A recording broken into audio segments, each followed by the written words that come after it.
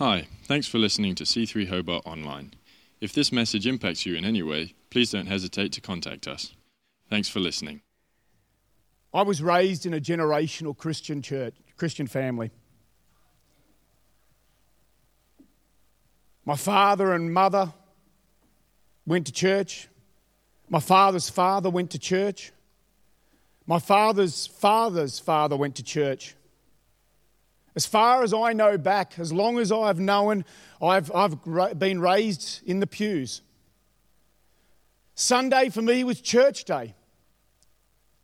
Morning, lunch with friends, and then church again in the evening.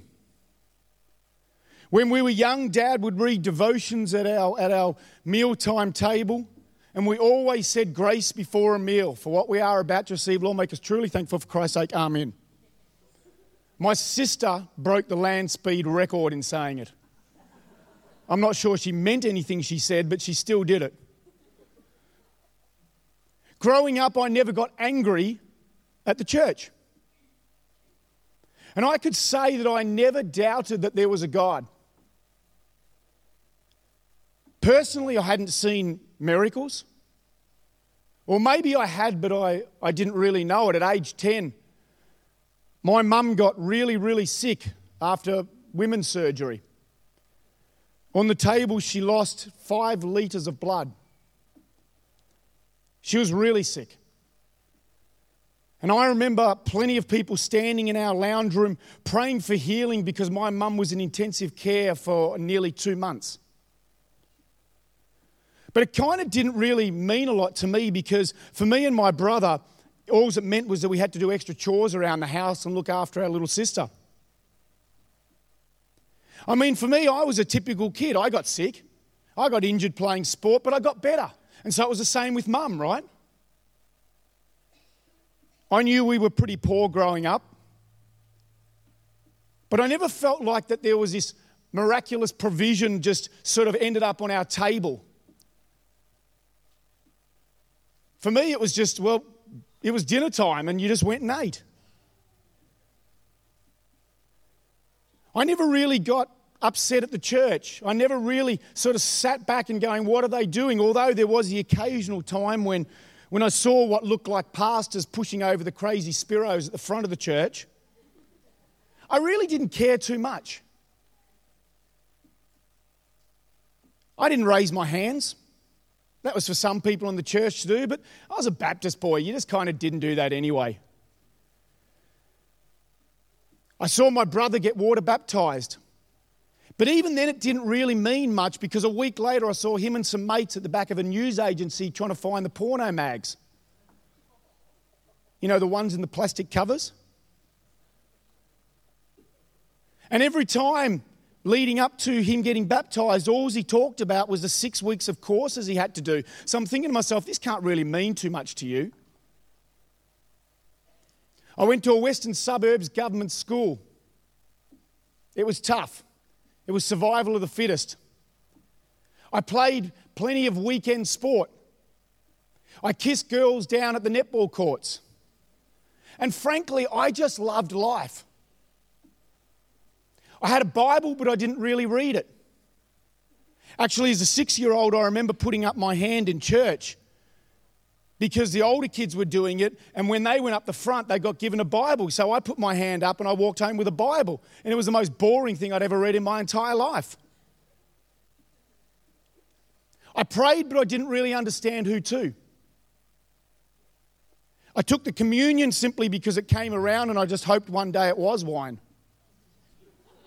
It never was. I was a Baptist boy.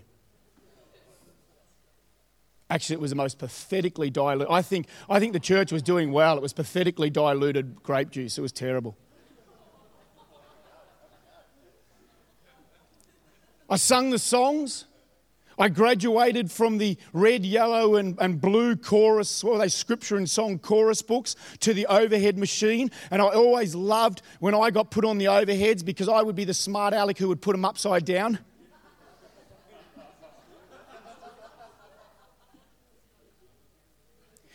Do you know, I even gave 10% of my money from what I earned from pushing trolleys at Woolworths.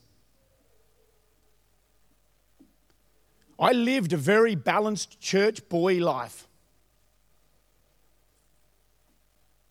If you ask me, apart from the fact that Mum and Dad didn't buy me Reebok pumps, my life was balanced.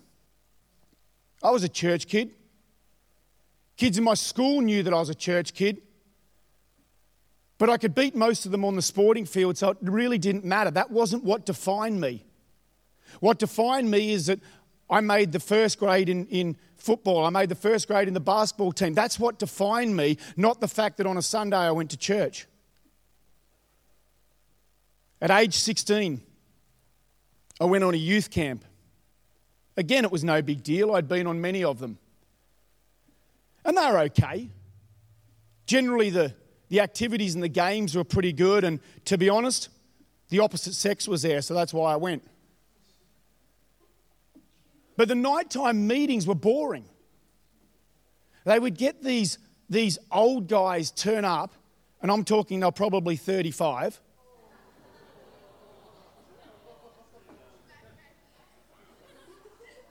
Every youth kid's just going... But they would get these boring guys turn up and they would just do these night meetings. And I was the classic youth kid who sat in the very back row. It was in the time of hoodies, which have come back in again. And I had my hoodie pulled as far over my head as I could be.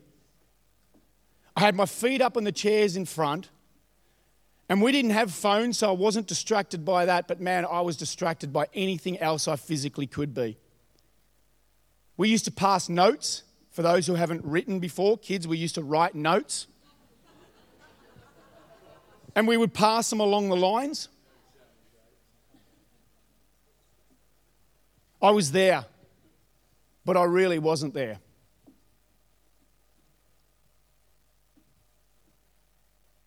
On the very last night of camp, the youth leaders had brought in some new guy to speak to us. He was a little bit younger. He was probably about 30. And he didn't speak for very long. And again, I sat in the back row. I was going home the next day. And after he spoke, he asked everybody to close their eyes, which again was nothing new. I'd seen this in church before, and honestly, it was just a time to catch up on a little bit of sleep. But what he said next was actually something that I had never heard spoken like this in my entire well-balanced church boy life. And it was a question that would ultimately change my life. He said, how many of you know for sure that if you died tonight, you would go to heaven?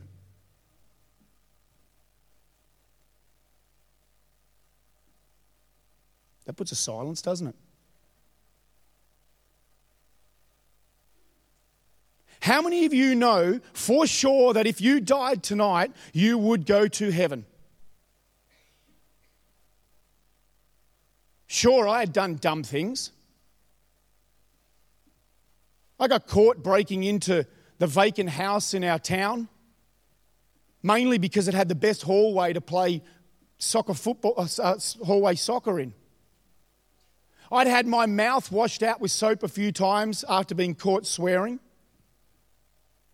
I'd snuck a couple of sips of whiskey as a kid.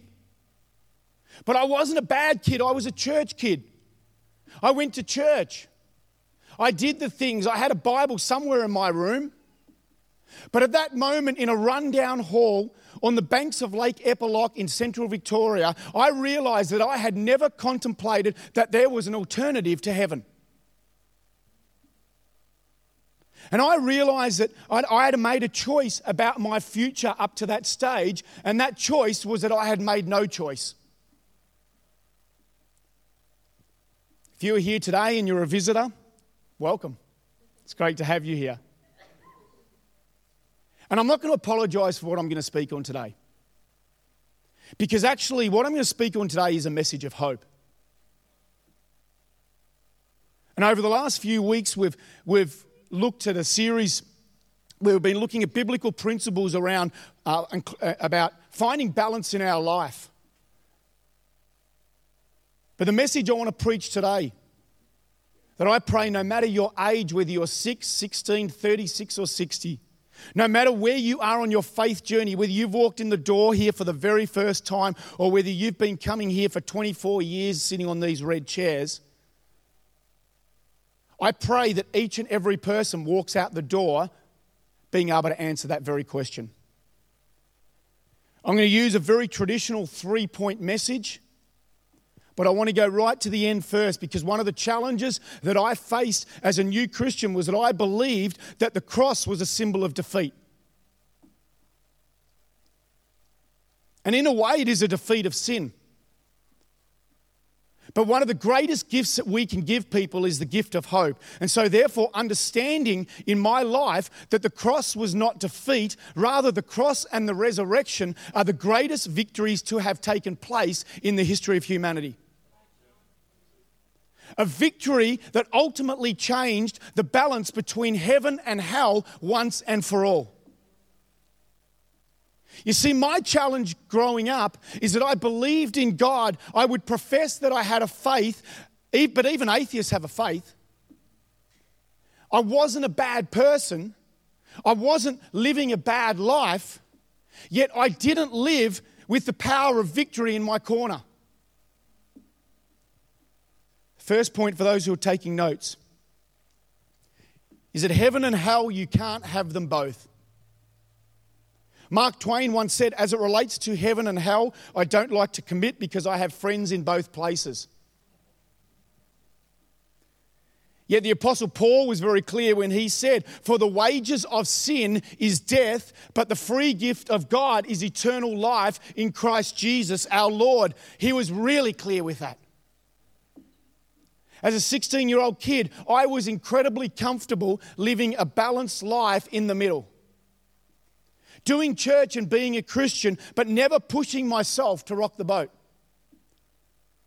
To be honest, I didn't care if my friends were church people or not. It had no bearing on my life.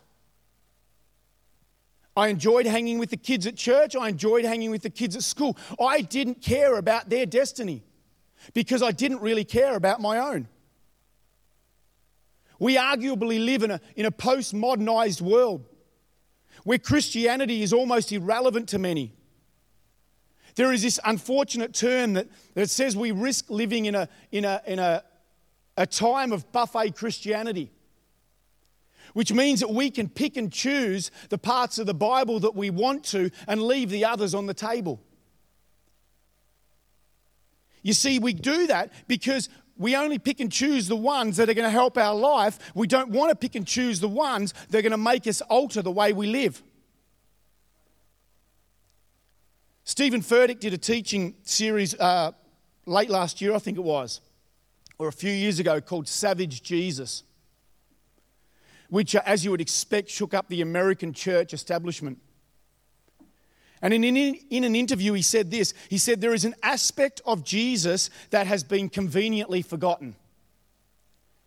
He said, our Christianity is so well balanced that we don't dare to rock the boat. Yet Jesus did whatever it took to break through religious barriers in order that people's lives would be transformed.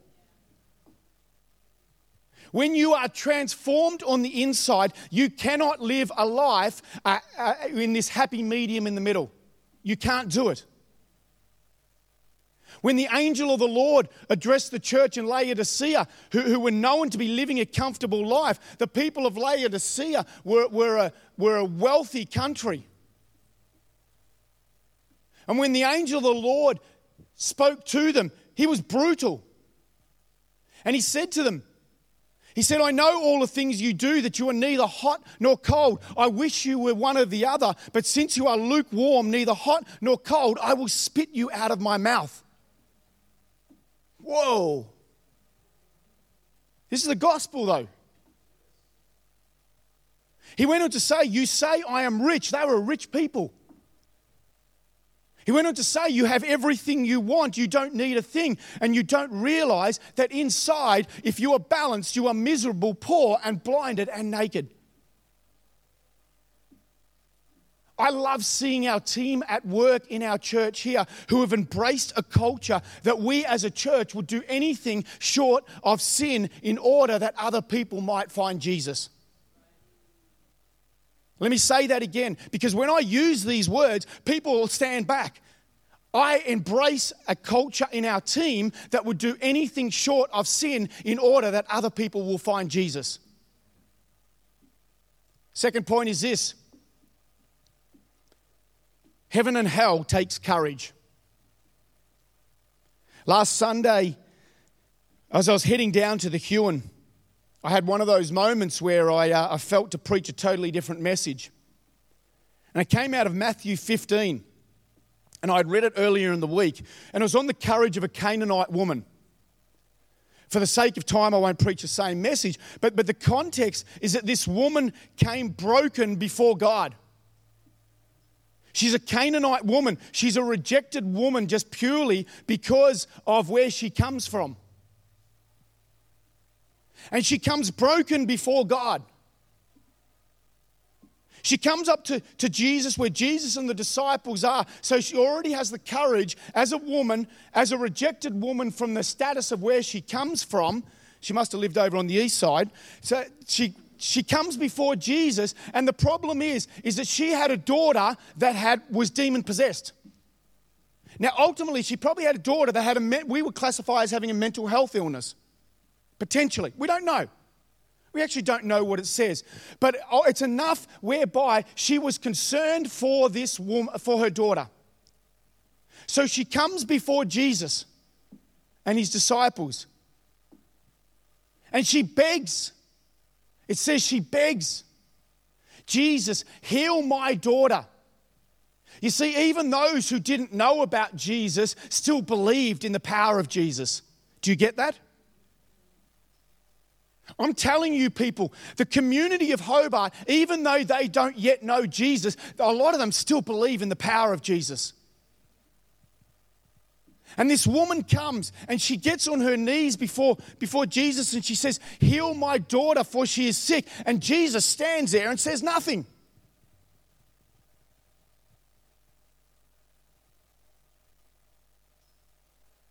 Silence. A rejected woman puts it on the line. Has the courage to firstly even come, and Jesus stands there and says nothing. That's savage Jesus. And the disciples, being the good disciples that they are, take the lead from Jesus. Well, Jesus has said nothing to her. So then the disciples say, go away, woman, do not disturb him. They probably said, well, obviously he didn't want to talk to you. Do you get the drift? See you later. But you know what I love about the courage of this Canaanite woman? She had every reason to turn away and say, well, this Jesus thing is not for me. But instead what she does is she steps forward to the same Jesus that could have been seen as rejecting her. She steps forward in front of the disciples who told her verbally to go away. She gets on her knees, and it says in the scriptures that she worshipped God. She has been rejected. Her daughter is not yet healed. She has been told to go away, yet she gets on her knees and she worships God. The scriptures are littered with people who had the courage, like this Canaanite woman, to stand up for others. There is a brutal passage found in the Old Testament where God is speaking to Ezekiel. It's in Ezekiel 3:17-19. I'm not sure if it'll come up or not. It says, Son of man, I have made you a watchman for the people of Israel. God speaking to Ezekiel. Ezekiel was a young prophet at the time. He says, Son of man, I've made you a watchman for the people of Israel. So hear the word I speak and go and give them a warning for me. Go and do something about it. You've seen me working in you. Now go and do something about it. He said to them, when I say to a wicked person, you shall surely die, and you do not warn them or speak out to dissuade them from the evil ways in order to save their life, that wicked person will die for their sins. Whoa. But it's Old Testament, it's okay. Buffet Christianity, it's okay. We'll just leave that one alone. It's not okay, people. It's not okay. The scriptures say in the Great Commission, go. Why? Because there's people in your neighborhood. There is people that you work with. There is people in your schools. There is people in your workplaces that do not yet know Jesus. They live in a balanced life, and you cannot live in a balanced life between heaven and hell.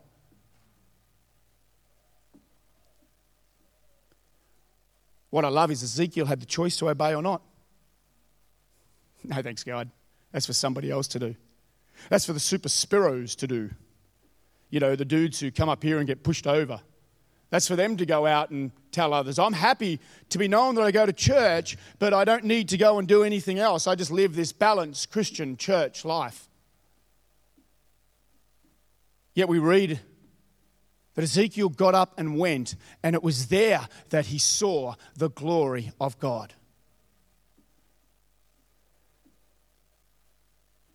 The Canaanite woman could have easily have just gone home, but she had the courage to worship. And in verse 28 it said, "O woman, great is your faith. Be it done for as you desire. Your daughter is healed immediately." In a rundown hall on the banks of Lake Eppalock, Ian Hall probably had every reason not to be there. But he had the courage to tell a room full of young teenage kids that there is a place called hell, and unless we made a decision to believe that Jesus is our Savior and to live our life accordingly, that we risk remaining on the wide pathway that led us there. You still with me here, church? Point 3. Heaven and hell are both real. Many struggle with the idea of a God who is all loving, all kind, all compassionate, yet would think up this punishment to inflict on disobedient people. In fact, in a recent Barna study, it said that 74% of people believe in the idea of a heaven, yet 40% of people believe in the existence of a hell. Heaven and hell come from the same book, people. 74% believe in heaven. Buffet Christianity, I'm happy to read about that part of it, but only 40% believe in a hell. I'm not happy to read about that part of it. It doesn't surprise me. Preaching's not on the top of the list for most preachers. I've had conniptions all week. In fact, I asked a peer of mine who's been in the game for 13 years, how often do you preach on heaven and hell? And he said, rarely would be overstating it. Yet Jesus talked about hell more often than he talked about heaven. Charles Spurgeon says this, "No inspired preacher of whom we have ever had any record ever uttered such terrible words concerning the destiny of the lost as did our Lord Jesus Christ." There's a passage in Luke chapter 16. I won't read all of it for time.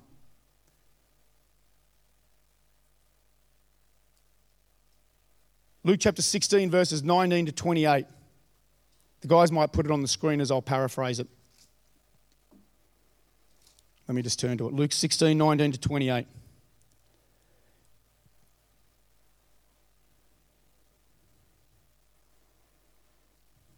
No, that's not right. Oh, yes, it is. These Bibles are funny things, right?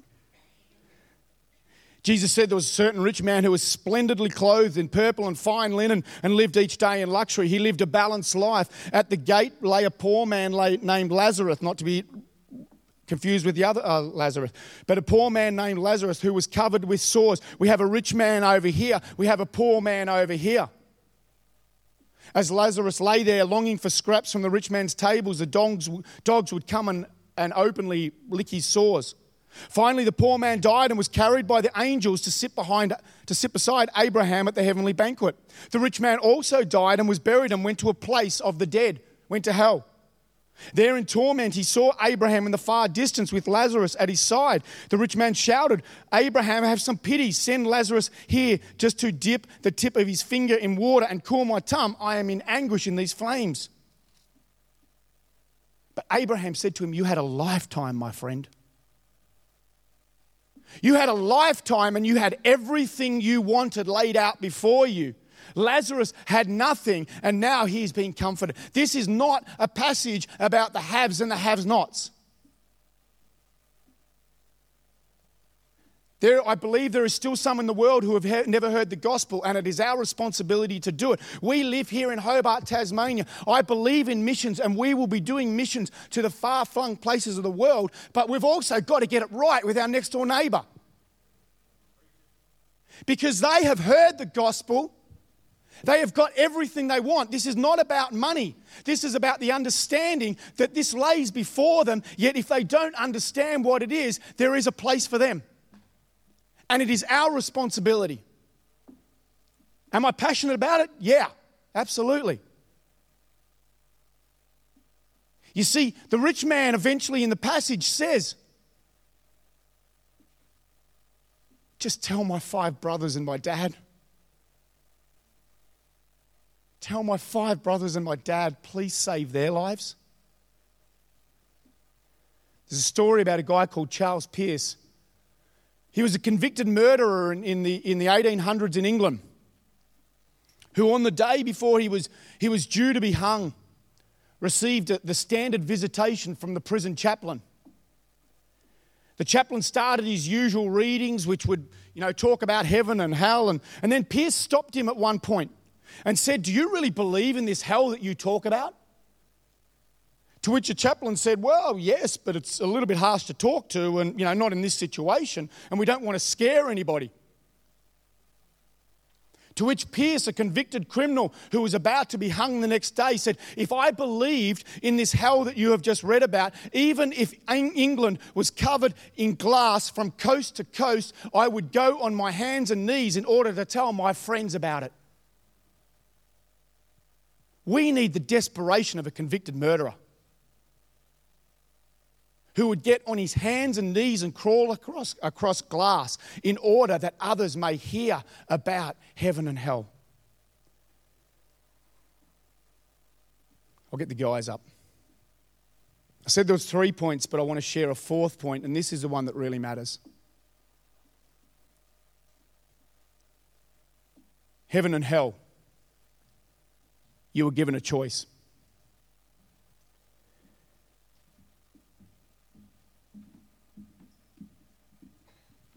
Every person who inhabits this planet was created by God.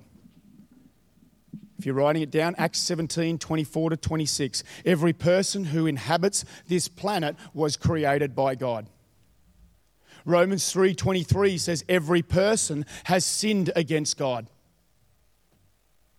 Romans 6:23 says every person finds himself separated from God.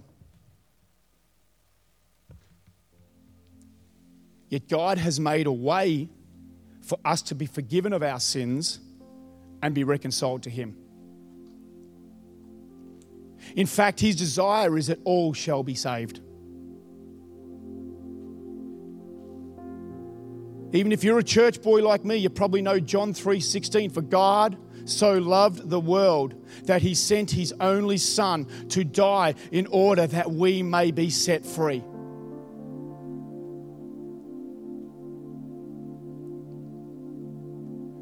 The reason I was so convicted to preach this message today is because I don't see offense in the message, I see hope. I see a humanity that is crying out for men and women, boys and girls, to tell them that both heaven and hell are real.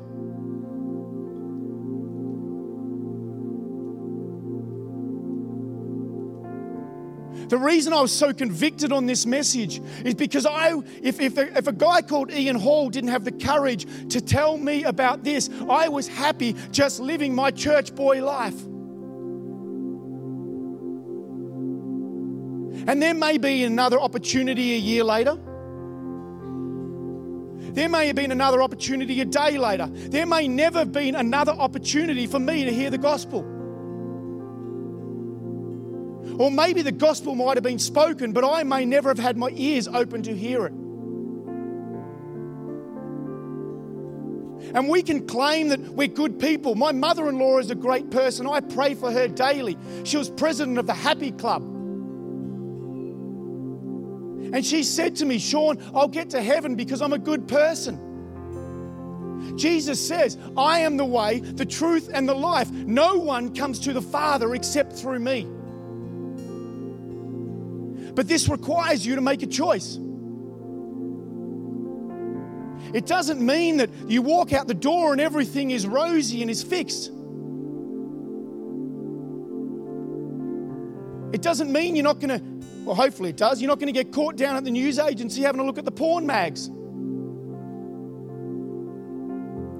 You see, my brother had made a commitment. He was a strong man of faith. He got things wrong.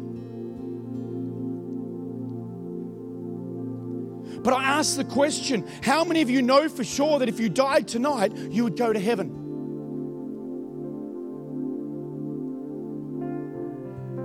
I'm going to ask you to just close your eyes.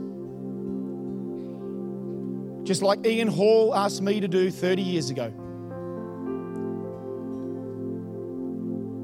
And you may have done this every Sunday. You may never have done it. You might think this is really weird.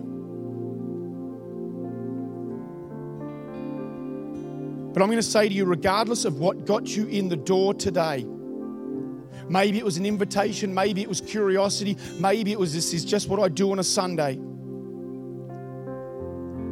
I'm going to ask you the same question Ian Hall had the courage to ask me.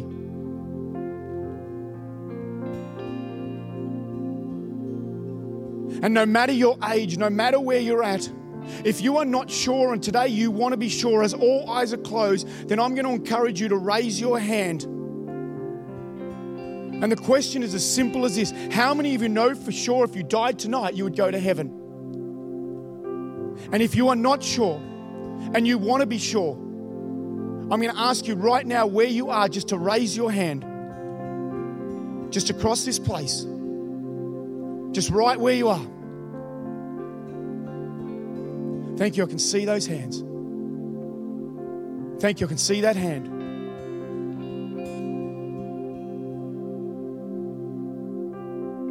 I'm not going to delay this because God's either speaking to you or He's not. Thank you, I can see that hand as well. Thank you, I can see that hand.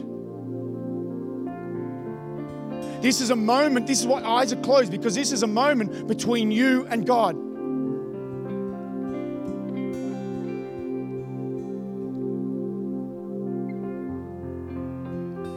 Three or four people have just put up their hand. Thank you. I can see that hand at the back.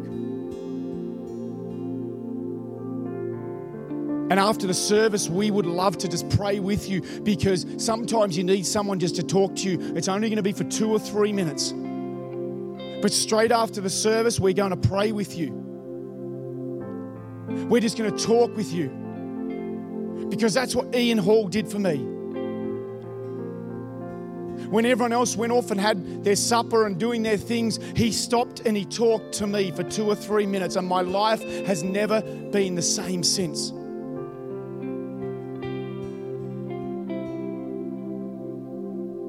Just while our eyes are closed. If you had your hand up, you can put it down at the moment. Because I'm going to ask you this question. If you are sure of your salvation, but you have lost the courage to share it with others and you want to step into that, I'm going to ask you right now to raise your hand.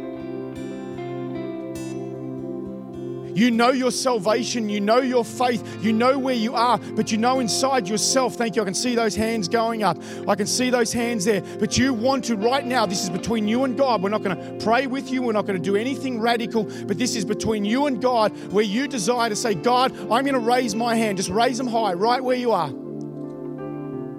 where you're going to say, I want to have the courage to get on my hands and knees and crawl across glass if it means I tell people about heaven and hell. Thank you. I can see them going right up across this place. You may have been a Christian for 30 years, but for somewhere you've lost the courage inside.